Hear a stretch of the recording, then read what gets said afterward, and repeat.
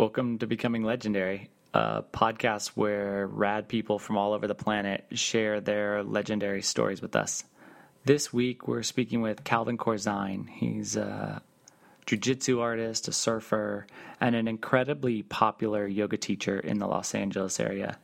He teaches at YogaWorks, a massive yoga corporation that's publicly traded on the NASDAQ and operates 50 yoga studios. This conversation is a really fascinating window into the LA yoga scene. There's a little bit of profanity in this podcast, and the audio also isn't perfect. We'll pick up the podcast in the middle of my first question because the primary recording source that I typically use didn't end up working, and I had to record the whole thing through the voice memo on my iPhone. You make do with what you have, right? Without further ado, let's get to Becoming Legendary with Calvin Corzine. There are no gold medals for down dog. Maximize every opportunity so that you can become legendary. What adjustments can you make right now to make yourself 1% Your better? only goal is to be the best version of you. It's just like, it's new. It's whatever's new at the time. Like, I'm kind of one of those people that's 110% at whatever you do. So whatever's new, it's like, that's all I'm thinking about. That's it. That's stuff, you know, whether that be like a new workout or like learning something new with yoga or dating somebody. I'm all in. It's usually just kind of like, I get excited in the moment of whatever's going on and try to be present with that. I'm very similar to that, where I have this constant forward thinking mentality, and whatever's happening right now is really exciting, and I love to push into it at 1,000,000%. How often are you capable, because I'm a 0%, how often are you currently like pausing, reflecting, and appreciating everything that you've already also done to grow and become the person that you are right now? So, see, that's like, it's a little bit of a catch-22. I'm very good at appreciating when things go well or when things come to fruition. Like, you know, you have to be stoked when you do something and you get there. If you're not, you're an asshole. But like the thing is, like I remember I've had like a couple moments, and I called one of my best friends who's a yoga teacher. She mentored me. She's one of the people that it's actually an ex of mine, and we were dating when I first started. So she's kind of like seen me through everything, and we're super close still. And I remember, like, so I teach at YogaWorks Main Street, which is like where like my real practice started. So it's like, for us, it's like the Mecca for me. Yeah. And most it's around here. And I remember I was teaching, like, I have this epic schedule now, and I finally got these classes that I really wanted, and you kind of have to wait it out. And, you know, you wait your turn, and then you do what you can with it.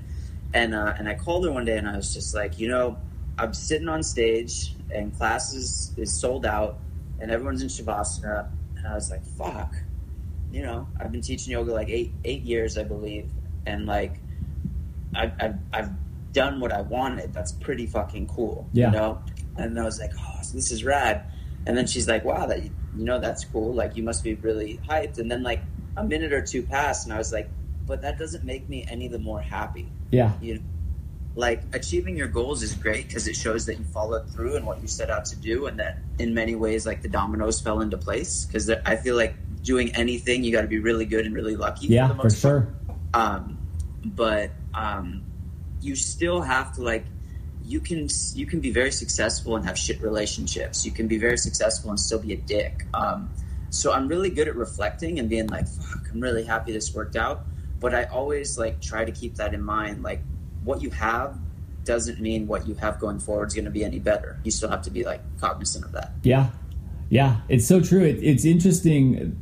I think the goal setting that we all go through becomes this interesting, as you called it out, a catch-22, because the moment we hit our goal, we move the goalpost, and the moment we hit that goal, we move the goalpost, and the goalpost always just keeps getting further and further away. So somehow we have to find a way to appreciate what's happening around us in every moment. Otherwise, we're missing the point. Yeah, I mean, look at the biggest problem in modern dating.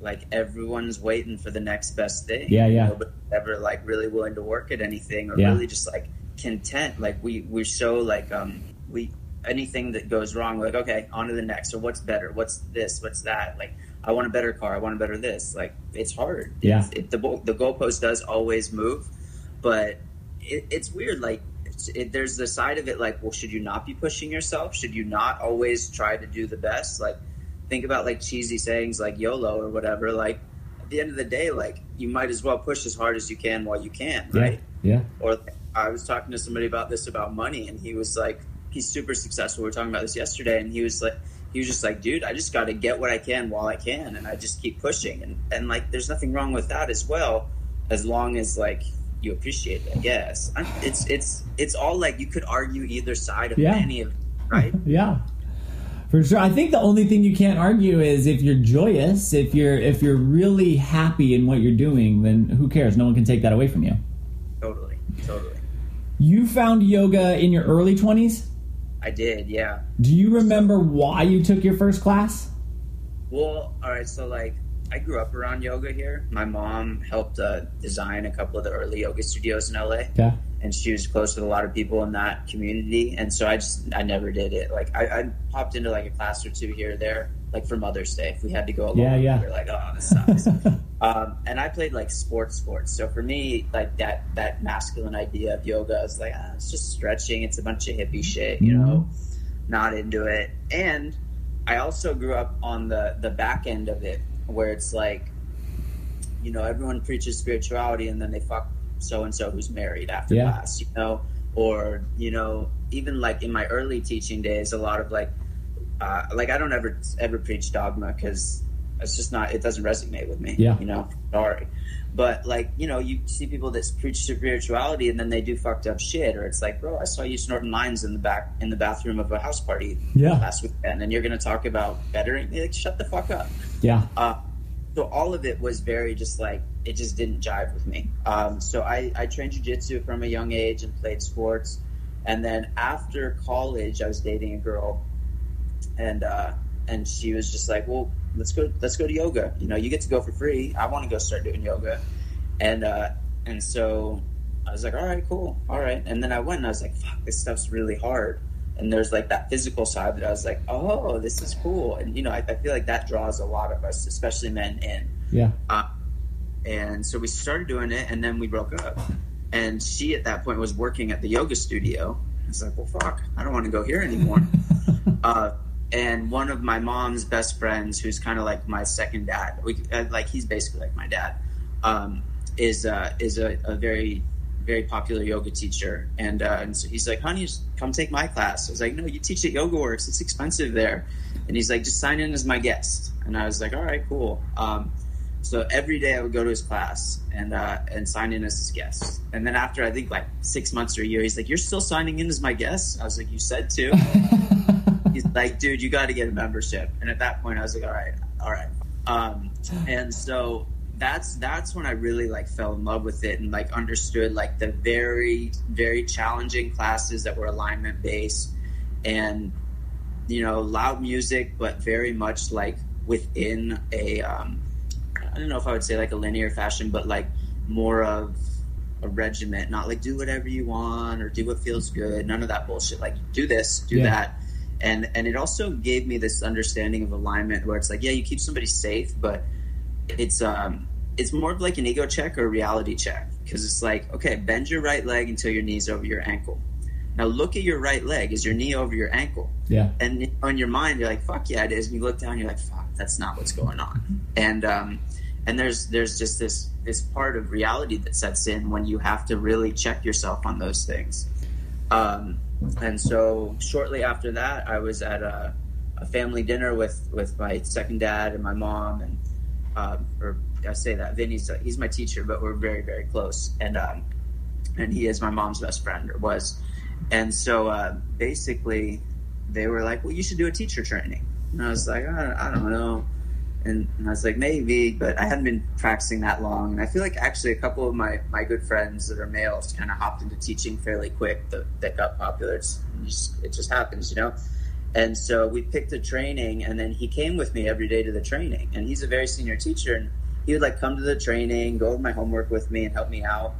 And I started teaching just right away after that training, and it just kind of picked up quick, and I was able to start teaching full time relatively quick. Like, I had to hustle. I was teaching like 20, 25 public classes a week, which if you teach any like fitness or yoga, like, you know, that's a lot. For sure. But you got to grind it out and pay your dues. But it worked out. So yeah. Yeah, so that's a lot of running around. I'm curious, when you were like a 16-year-old, what did you see yourself becoming? Businessman. Okay. My dad's a businessman. Very, very much like entrepreneurial. Has had many companies. Like very successful business person, and we're really close. So we go in and out of it, but we're very similar in the way that our minds think. Yeah. As opposed to my mom, who's a little more like. More of a different creative, more a little like all over the place creative, whereas my dad's like creative, but like to the point, boom, boom, boom. Like this is what you do, this is what's going on, this is how we're gonna do this. So that's where I saw it. But it's funny, like when we were like, how old are you? I'm 37. Okay, yeah, like I'm 34. Like when we were 16, like you probably thought like 25, you'd have like a family, kids, for sure, like a load of money, you live in a house with a white picket fence, like all those things, right? So everything, and now I'm like 34. I'm like, fuck, thank God I wasn't having all those things at 25. I was just a little punk. Yeah. So, I would have thought business. I never would have thought that I would have fallen into this, but it happens, and it's pretty awesome. Yeah, it's interesting because it's also business, right? Like the outward perception isn't always that yoga is a business, but the reality is that yoga is a business. And it's a hard blend of how do we create really mentoring or beneficial relationships with everyone, and also understand that there's some type of a financial currency that's kind of interweaving within what's going on. Yeah, well, you have to value yourself. I was talking to a younger teacher yesterday, and he got an offer to teach at a place. Like, I really want to do it, and I was like, cool. What'd she offer you? And he's like, well, no flat rate, X amount per head. And I was like, don't do it. Yeah. And he's like, I want the experience. I was like, dude, okay, cool. In a perfect world, you get X amount of people, you make X amount, but that's not going to happen most likely. And you got to build to that. If you're showing up 2 nights a week for $5, like you're going to get resentful, and you just got to you have to value yourself. Yeah. And it is a business, but as a business, there's the good and the bad. Like social media, I think, fucked up a lot, but it's beautiful on the same side. Sure. Like I work with Aloe, and like, fuck, they're a godsend. They're amazing to me, and they treat me well, and we have an amazing community that they've built, and they like very much promote and like pump me up as much as I do them. It's phenomenal, even though they catch so much slack. Like they're fucking rad. Yeah. But I've also seen like teachers that teach been teaching 2 years, want to start traveling the circuit to teach workshops. It's like, you've been teaching for 2 years, you don't know your ass from your elbow. You may understand basic anatomy or teach a good class, but like everything shifts. Yeah. Like you just don't have the wealth of knowledge that time gives you. Yeah. And putting in, like, no one wants to pay dues anymore. And there's that flip side where it's kind of like, you take the opportunities you get however you can get them, whether that's through something else, and then it's up to you. But it's also sad to see like people that don't really, you have a big social media following, so you get touted as this like experienced or senior or something, and it's just not true, and it makes things look bad. Yeah. You take classes from kids that are young and they have a big following, but you're just like, really? Like somebody's paying you for that? Like, it's just, no one pays dues, and they kind of like, there's this weird, I noticed it in yoga a lot, like this gap in teachers, because there was all the old school teachers, the Matis and the Annie Carpenters and Vinny and like all these other strong corns, all these people that were mentored and that mentored teachers and brought people along, and you waited your turn to get a class or to this and everything, and everyone pumped everybody up. And now I see like just this gap where even we joke about it at the studio. It's like, well, who can you get to sub for me? And it's like, oh, there's a few people, but nobody mentors anymore. Nobody wants to pay their dues. They try for like a year or two and they're out. And there's just like this generation of just lost people. Everyone's just kind of like on their own because, we can't afford to just mentor people necessarily. And like the programs don't work that way. And studios just churn out teacher trainings, which feels like such a pyramid scheme. I mean, like, I feel like out of all of the teacher trainings I've done, like a few people teach full time, and like and everybody's told like that they can do it. Like in the old days, before I even taught, Mati used to tell the people like, most of you will not make it as a teacher, and if you're good looking, you have a leg up, but if it's just not gonna you can't always think that like if somebody tells you should be a yoga teacher doesn't mean you can end up being a yoga teacher. For sure. Yeah, the daily maintenance, I think there's this quote, I can't remember who said it now, but it's about everybody wants to build, like we want to create these beautiful structures, or we want to create this beautiful idea of our life, but we don't want to do the work the maintenance required on keeping the structure beautiful. And the maintenance is where we actually develop the progress. The blueprints they're fun, they're super exciting, but it's that day to day, the more or less grind, however you want to describe that really matters. Yeah. Yeah. It's the donkey work. Yeah, no one wants to do it. It's hard. Yeah. And then they just, you look at the people who are successful, and everyone just thinks like it just happens overnight. It doesn't. For sure. And part of the trick in our current society is we are living with an Instagram influence, right? So Instagram, we're only, it's highlight reels of everyone, and we don't see all of the day-to-day grind. Everybody gets up, brushes their teeth, uses the restroom, like all this stuff is happening. Even when you look flawless in an Instagram account, you're doing all the stuff. You're doing all the dirty work. Yeah. And I think it's missing in the intellectual concept of society right now, more or less. Whether it's intentionally missing or not, it's missing. Yeah. Well, I mean, look, dating apps, same thing. Yeah. Everyone puts their best photo out, and everybody's disappointed with what shows up in real life on both sides. And, like, there's no reality to it. Yeah, like even my Instagram account isn't very big compared to a lot of people in my field. But people will like message and like, oh, you're an inspiration or this or that. And it's just like, I'm just a normal dude. I'm just, and that's the thing. Like nobody should really be your inspiration if you don't know them personally. Right. Yeah. Or like you can see somebody's picture and you can be like, that's rad. I want to work towards that. Or I think that's cool. Or I love the life that you've created. But like your inspiration or like should be like somebody that's really dope in all mannerisms. Yeah. And you just can't know that from a picture or a story, like, or a snarky comment or an inspirational quote where it's like, or even a superficial relationship. What? Even a superficial relationship, right? Like in order to like really appreciate somebody, you have to get down into those nitty-gritty conversations where you're being vulnerable and I'm being vulnerable, and we're like sharing this space of a little bit of actual vulnerability between us before you really know where someone's coming from. Right. Well, and that's the thing about social media as well. It's like, is it really acceptable to talk about everything, or is it a little bit of oversharing? Yeah. And I just feel like a lot of like the social media stuff just runs hand in hand with dating, and so it gives me good analogies. But it's like you go on a first date, like certain things you probably shouldn't say. For sure. It's like, oh, I'm honest. It's like, no, you're overstepping a boundary. You're oversharing. Yeah. And like, yeah. But there, and the flip side again, like I love playing devil's advocate on everything.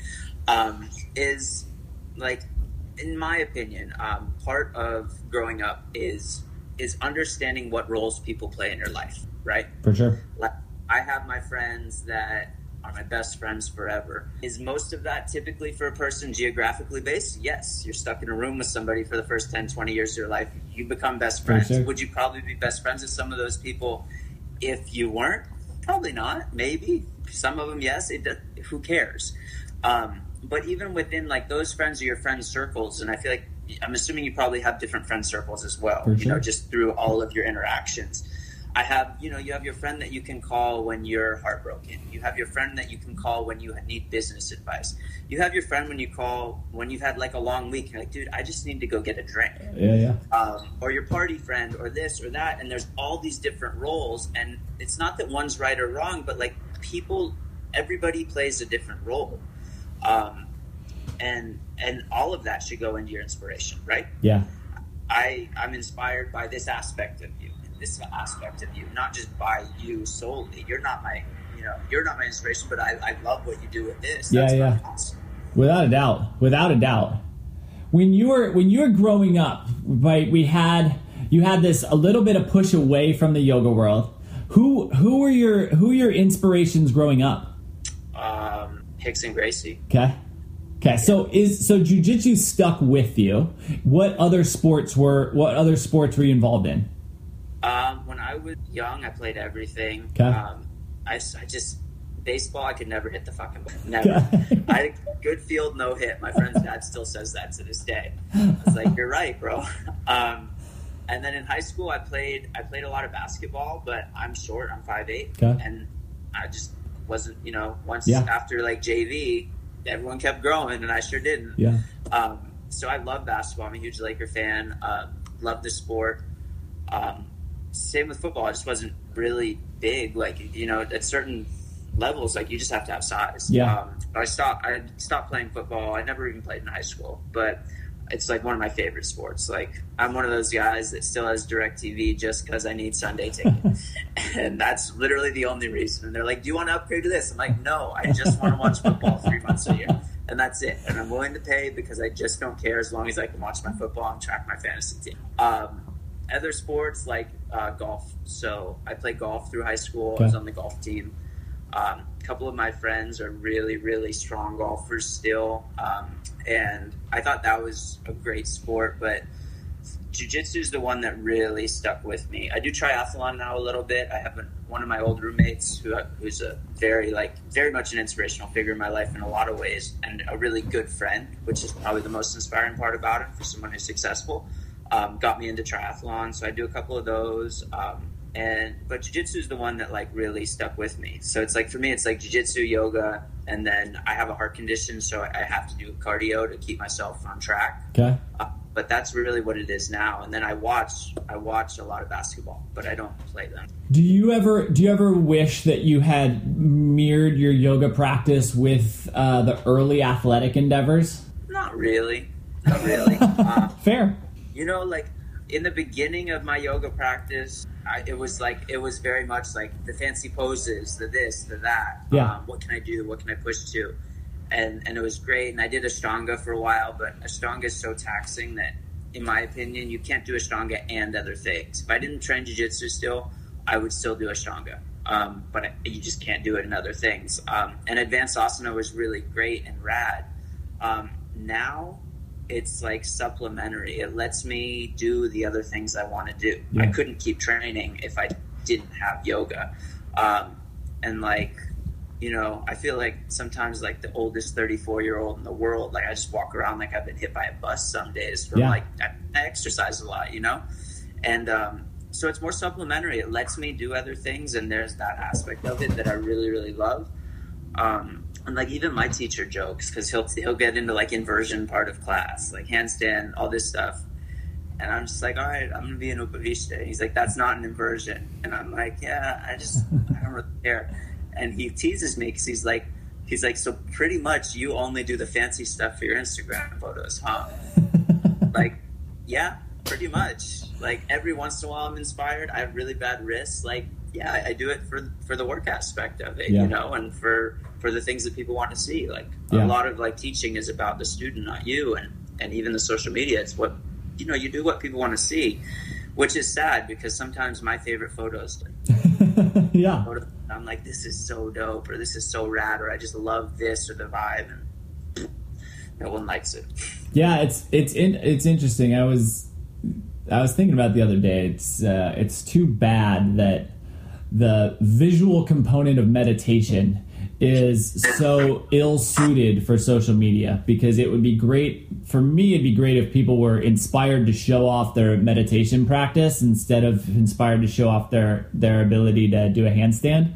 But it's the life we currently have. Yeah. Yeah. That's literally comes directly back to what I was just saying about how some of my favorite stuff people don't like. Your best moments when it comes to that are so internally experienced that there's no translation whatsoever. Yeah. You can literally have a photo of the best moment of your life sitting, but it just no one gets it. Yeah. And we all see the world through our own lens. Yeah. So it's not, it's weird because like you can kind of think about it like this, like in yoga, people will be like, "Oh, I'm new. I don't want to be in the front of the class, or I don't want to this." And it's like, dude, nobody is looking at you in the front row. Nobody. Everybody is in their own experience. Most people are extremely narcissistic and self-involved. Yeah. Not that that's a bad thing. I feel like the definition of selfish is of the self. You can take it overboard, but you should be about yourself first, because you have to look out for yourself first. But once people kind of get over that, they understand. They're like, oh, you're right. No one really is paying attention to me. Yeah. No, maybe if you're in a position of power, or you have like something along those lines where people might be, but it's just a normal person, no one gives a fuck. for sure. And yeah, even those moments where you're like in a spotlight, you're in a spotlight for 30 seconds, you're in a spotlight for a minute, 5 minutes from now everyone's forgotten about you. So it just the way that we think people think about us and the way that people think about us are pretty far apart on the spectrum. Oh yeah. Yeah, I kind of, it's funny, like in yoga, I'll talk about this too, like, so like fancy poses, right? Everyone's obsessed with the fancy poses. So in a very typical flow class or whatever, let's say in a 90-minute class, you get 3 minutes to go upside down. Yeah. Or, let's mix in all of your arm balance options in an arm balance, in a class, just a typical one, plus your time to go upside down. You get 5 minutes, let's say 3 minutes, whatever. That's such a small percentage of your entire experience there. And that's what everyone's worried about. Yeah. Because it's what they can post a picture of or what people see. And it's like, your practice should be you being present. And like, I deal with this a lot where people can't hold a warrior 2 for a minute. But they want to go upside down and do all this other stuff. It's like, dude, you got to get still. Yeah. Like, you need to learn to be present. And like, if you're teaching yoga, you are teaching present moment awareness, how to be present. If you can't sit in a fucking pose for 30 seconds to a minute, what is going on here? What are you doing that your goals here or the way you're looking at this is so skewed? And fuck, who am I to judge? But there's just an element of it where it's like, come on, dude, come on, girl, like, figure this out. Come on, just sit in the pose.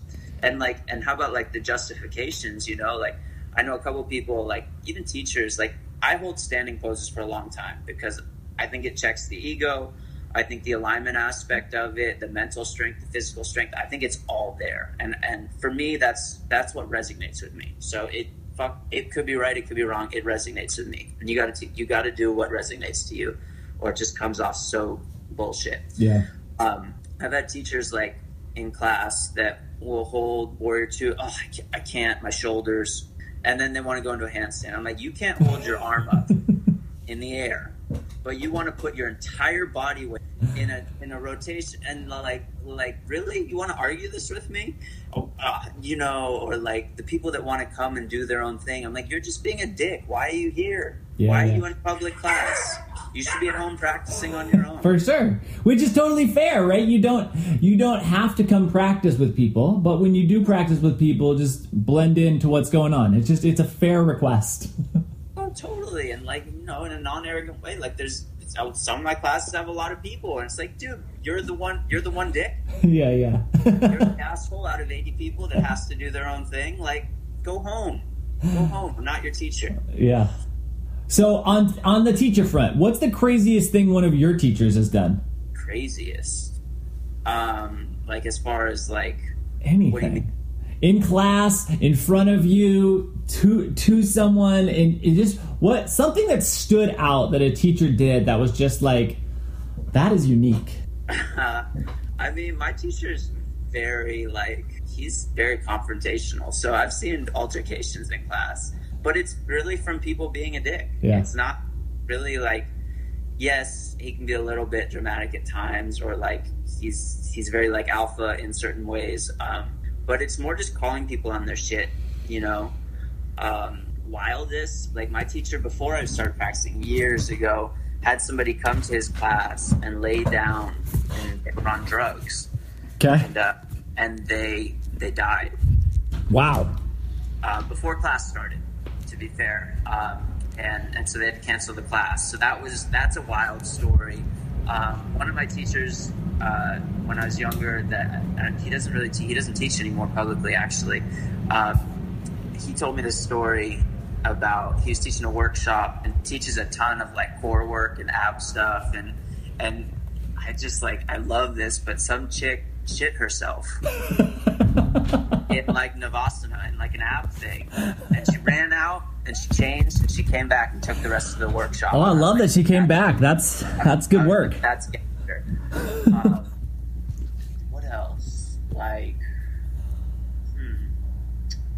I had one dude show up like really, really high on drugs, and this is when I was younger, so it wasn't that many people in the class, thankfully, and like I would like turn around and he'd be like laying on the floor, sweating, like making snow angels, tripping, like definitely on a hallucinogen. And I'd like go over and be like, dude, are you okay? And he'd snap back in. And then 10 minutes later, he'd be like trying to grab me. It was pretty bad. Or like people get really confrontational about like, they're right, they're doing their own thing, they're going to do what they want. It's like, dude, go home. Yeah. Go home. Yeah, fair. It's fair. What is the closest thing you think we experience in our day-to-day life to real magic?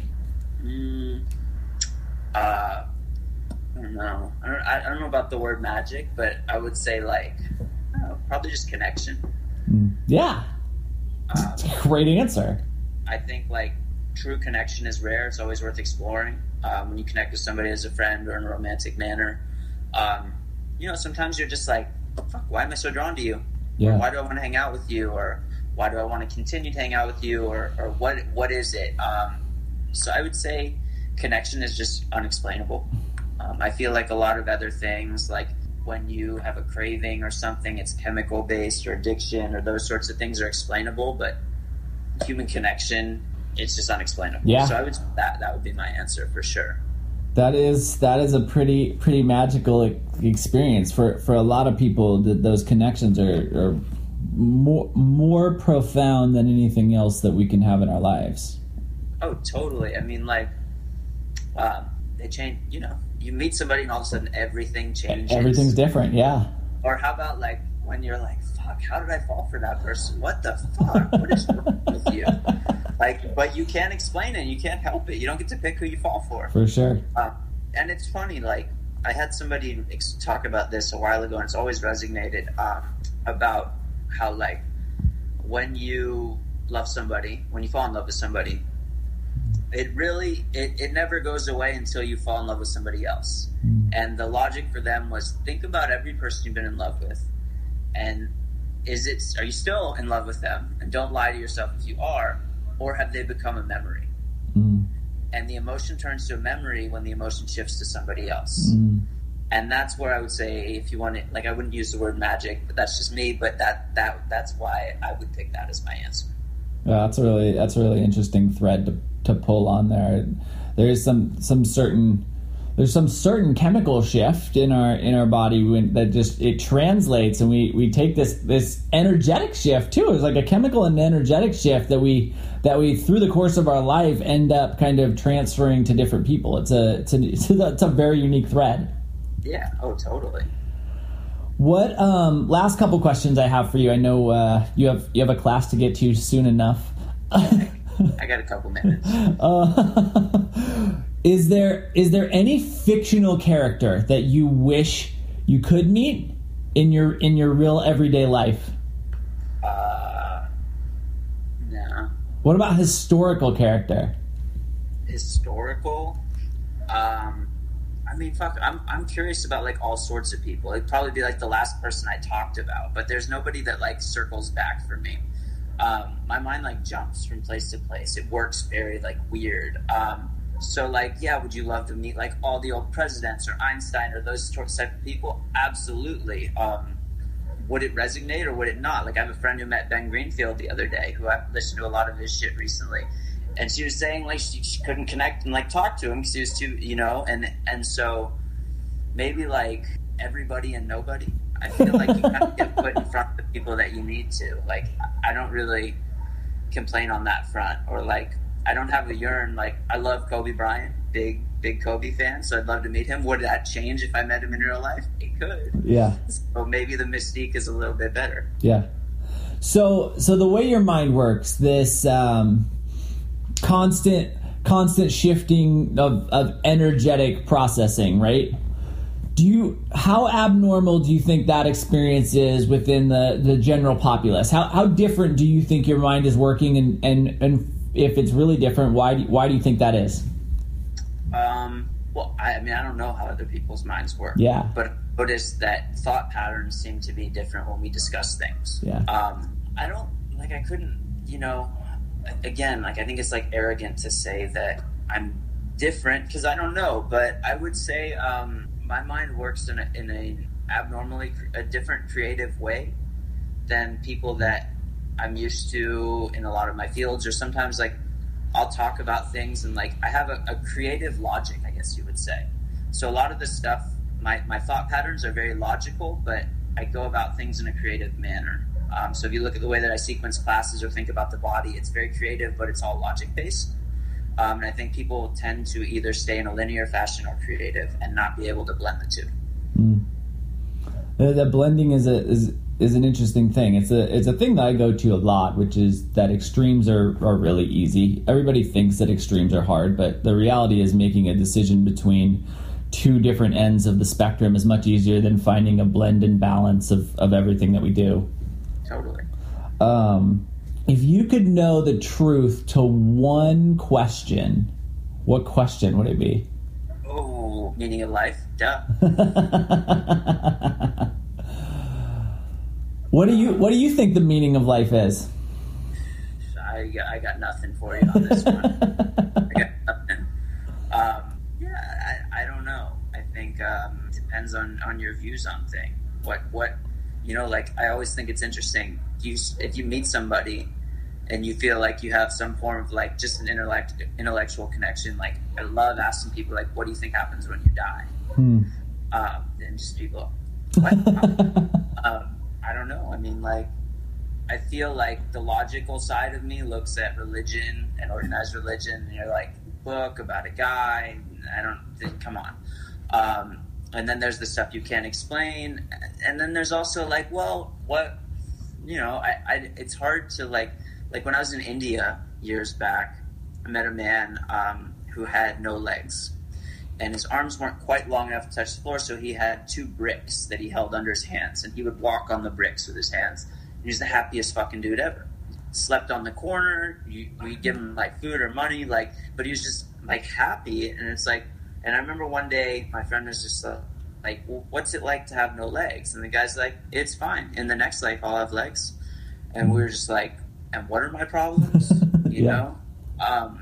So I don't know. I feel as everything changes, present moment for me, I feel you can't argue energy shifts when you die, when you live, whatever. The energy is fact. You can't argue that energy doesn't exist.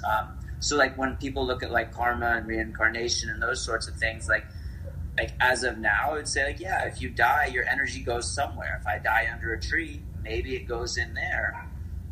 Maybe somebody eats that apple and that's in their body when they get someone pregnant, and then part of me is in the child.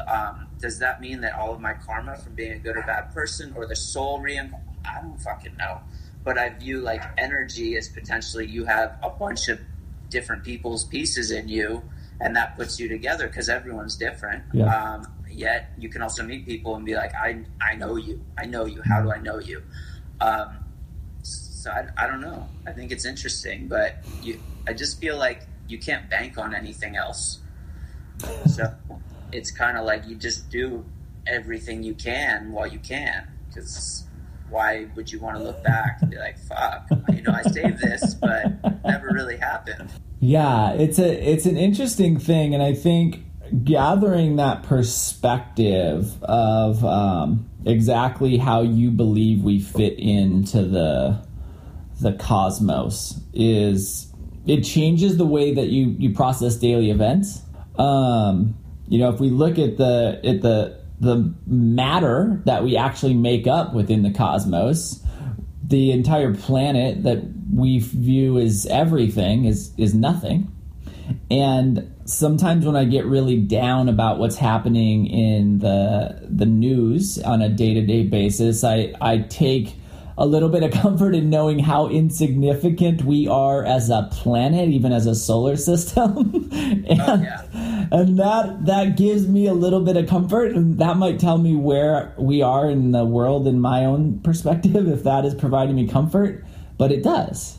Oh yeah, like I was in Mammoth 2 weeks ago, and one of my buddies came up with me. I was teaching at a yoga festival, and instead of doing a bunch of yoga classes, like during the time off, we went on all these hikes. And I was talking to my friend Josh, who was in Yosemite. I was talking to him yesterday. We were messaging, and I mean, nature is the ultimate ego check. Yeah. You walk through like the forest, and you're like, I ain't shit. Yeah. You know, like you see these trees that have been around for hundreds, thousands of years, whatever, all this stuff, and you're like, yeah, I'm not as important as I think I am. So yeah, it's hard. It's kind of like, I hate to get into aliens and all that stuff, but like, you know, like I have no idea what's out there, but I feel like it's just a little bit arrogant to think that we're the only huge, vast area that we know nothing about that has any form of life, and we're that special. You know? If you take a glance at one of the Hubble telescope photos of entire galaxies that we can't see and perceive, and you see that there's billions of them, it's just a touch arrogant to think that we're the only thing that's out there. Exactly. Right? I don't know. I mean, that's my take on it. Like, I don't know. I don't think I know. Yeah. Just know that like certain things come off a little arrogant, and I'm constantly reminded with things that I do, like it's not all about me. Yeah, it's such a, man, it makes the world a better place, right? The moment we acknowledge that the world is not all about us, everything gets better. Just true. Yeah. Oh, totally. Last question for you. And the answer can be no. Do you have any questions for me? No. I mean, I this is great. Cool. Let's hop back on this again soon. Yeah, that'd be fun, man. I greatly appreciate your time today. I would love to have you do a recap in the future. That'd be phenomenal. Yeah, let's do it. Let's circle back. Thank you so much for having me on. Cool, man. Thank you. Enjoy the rest of your day.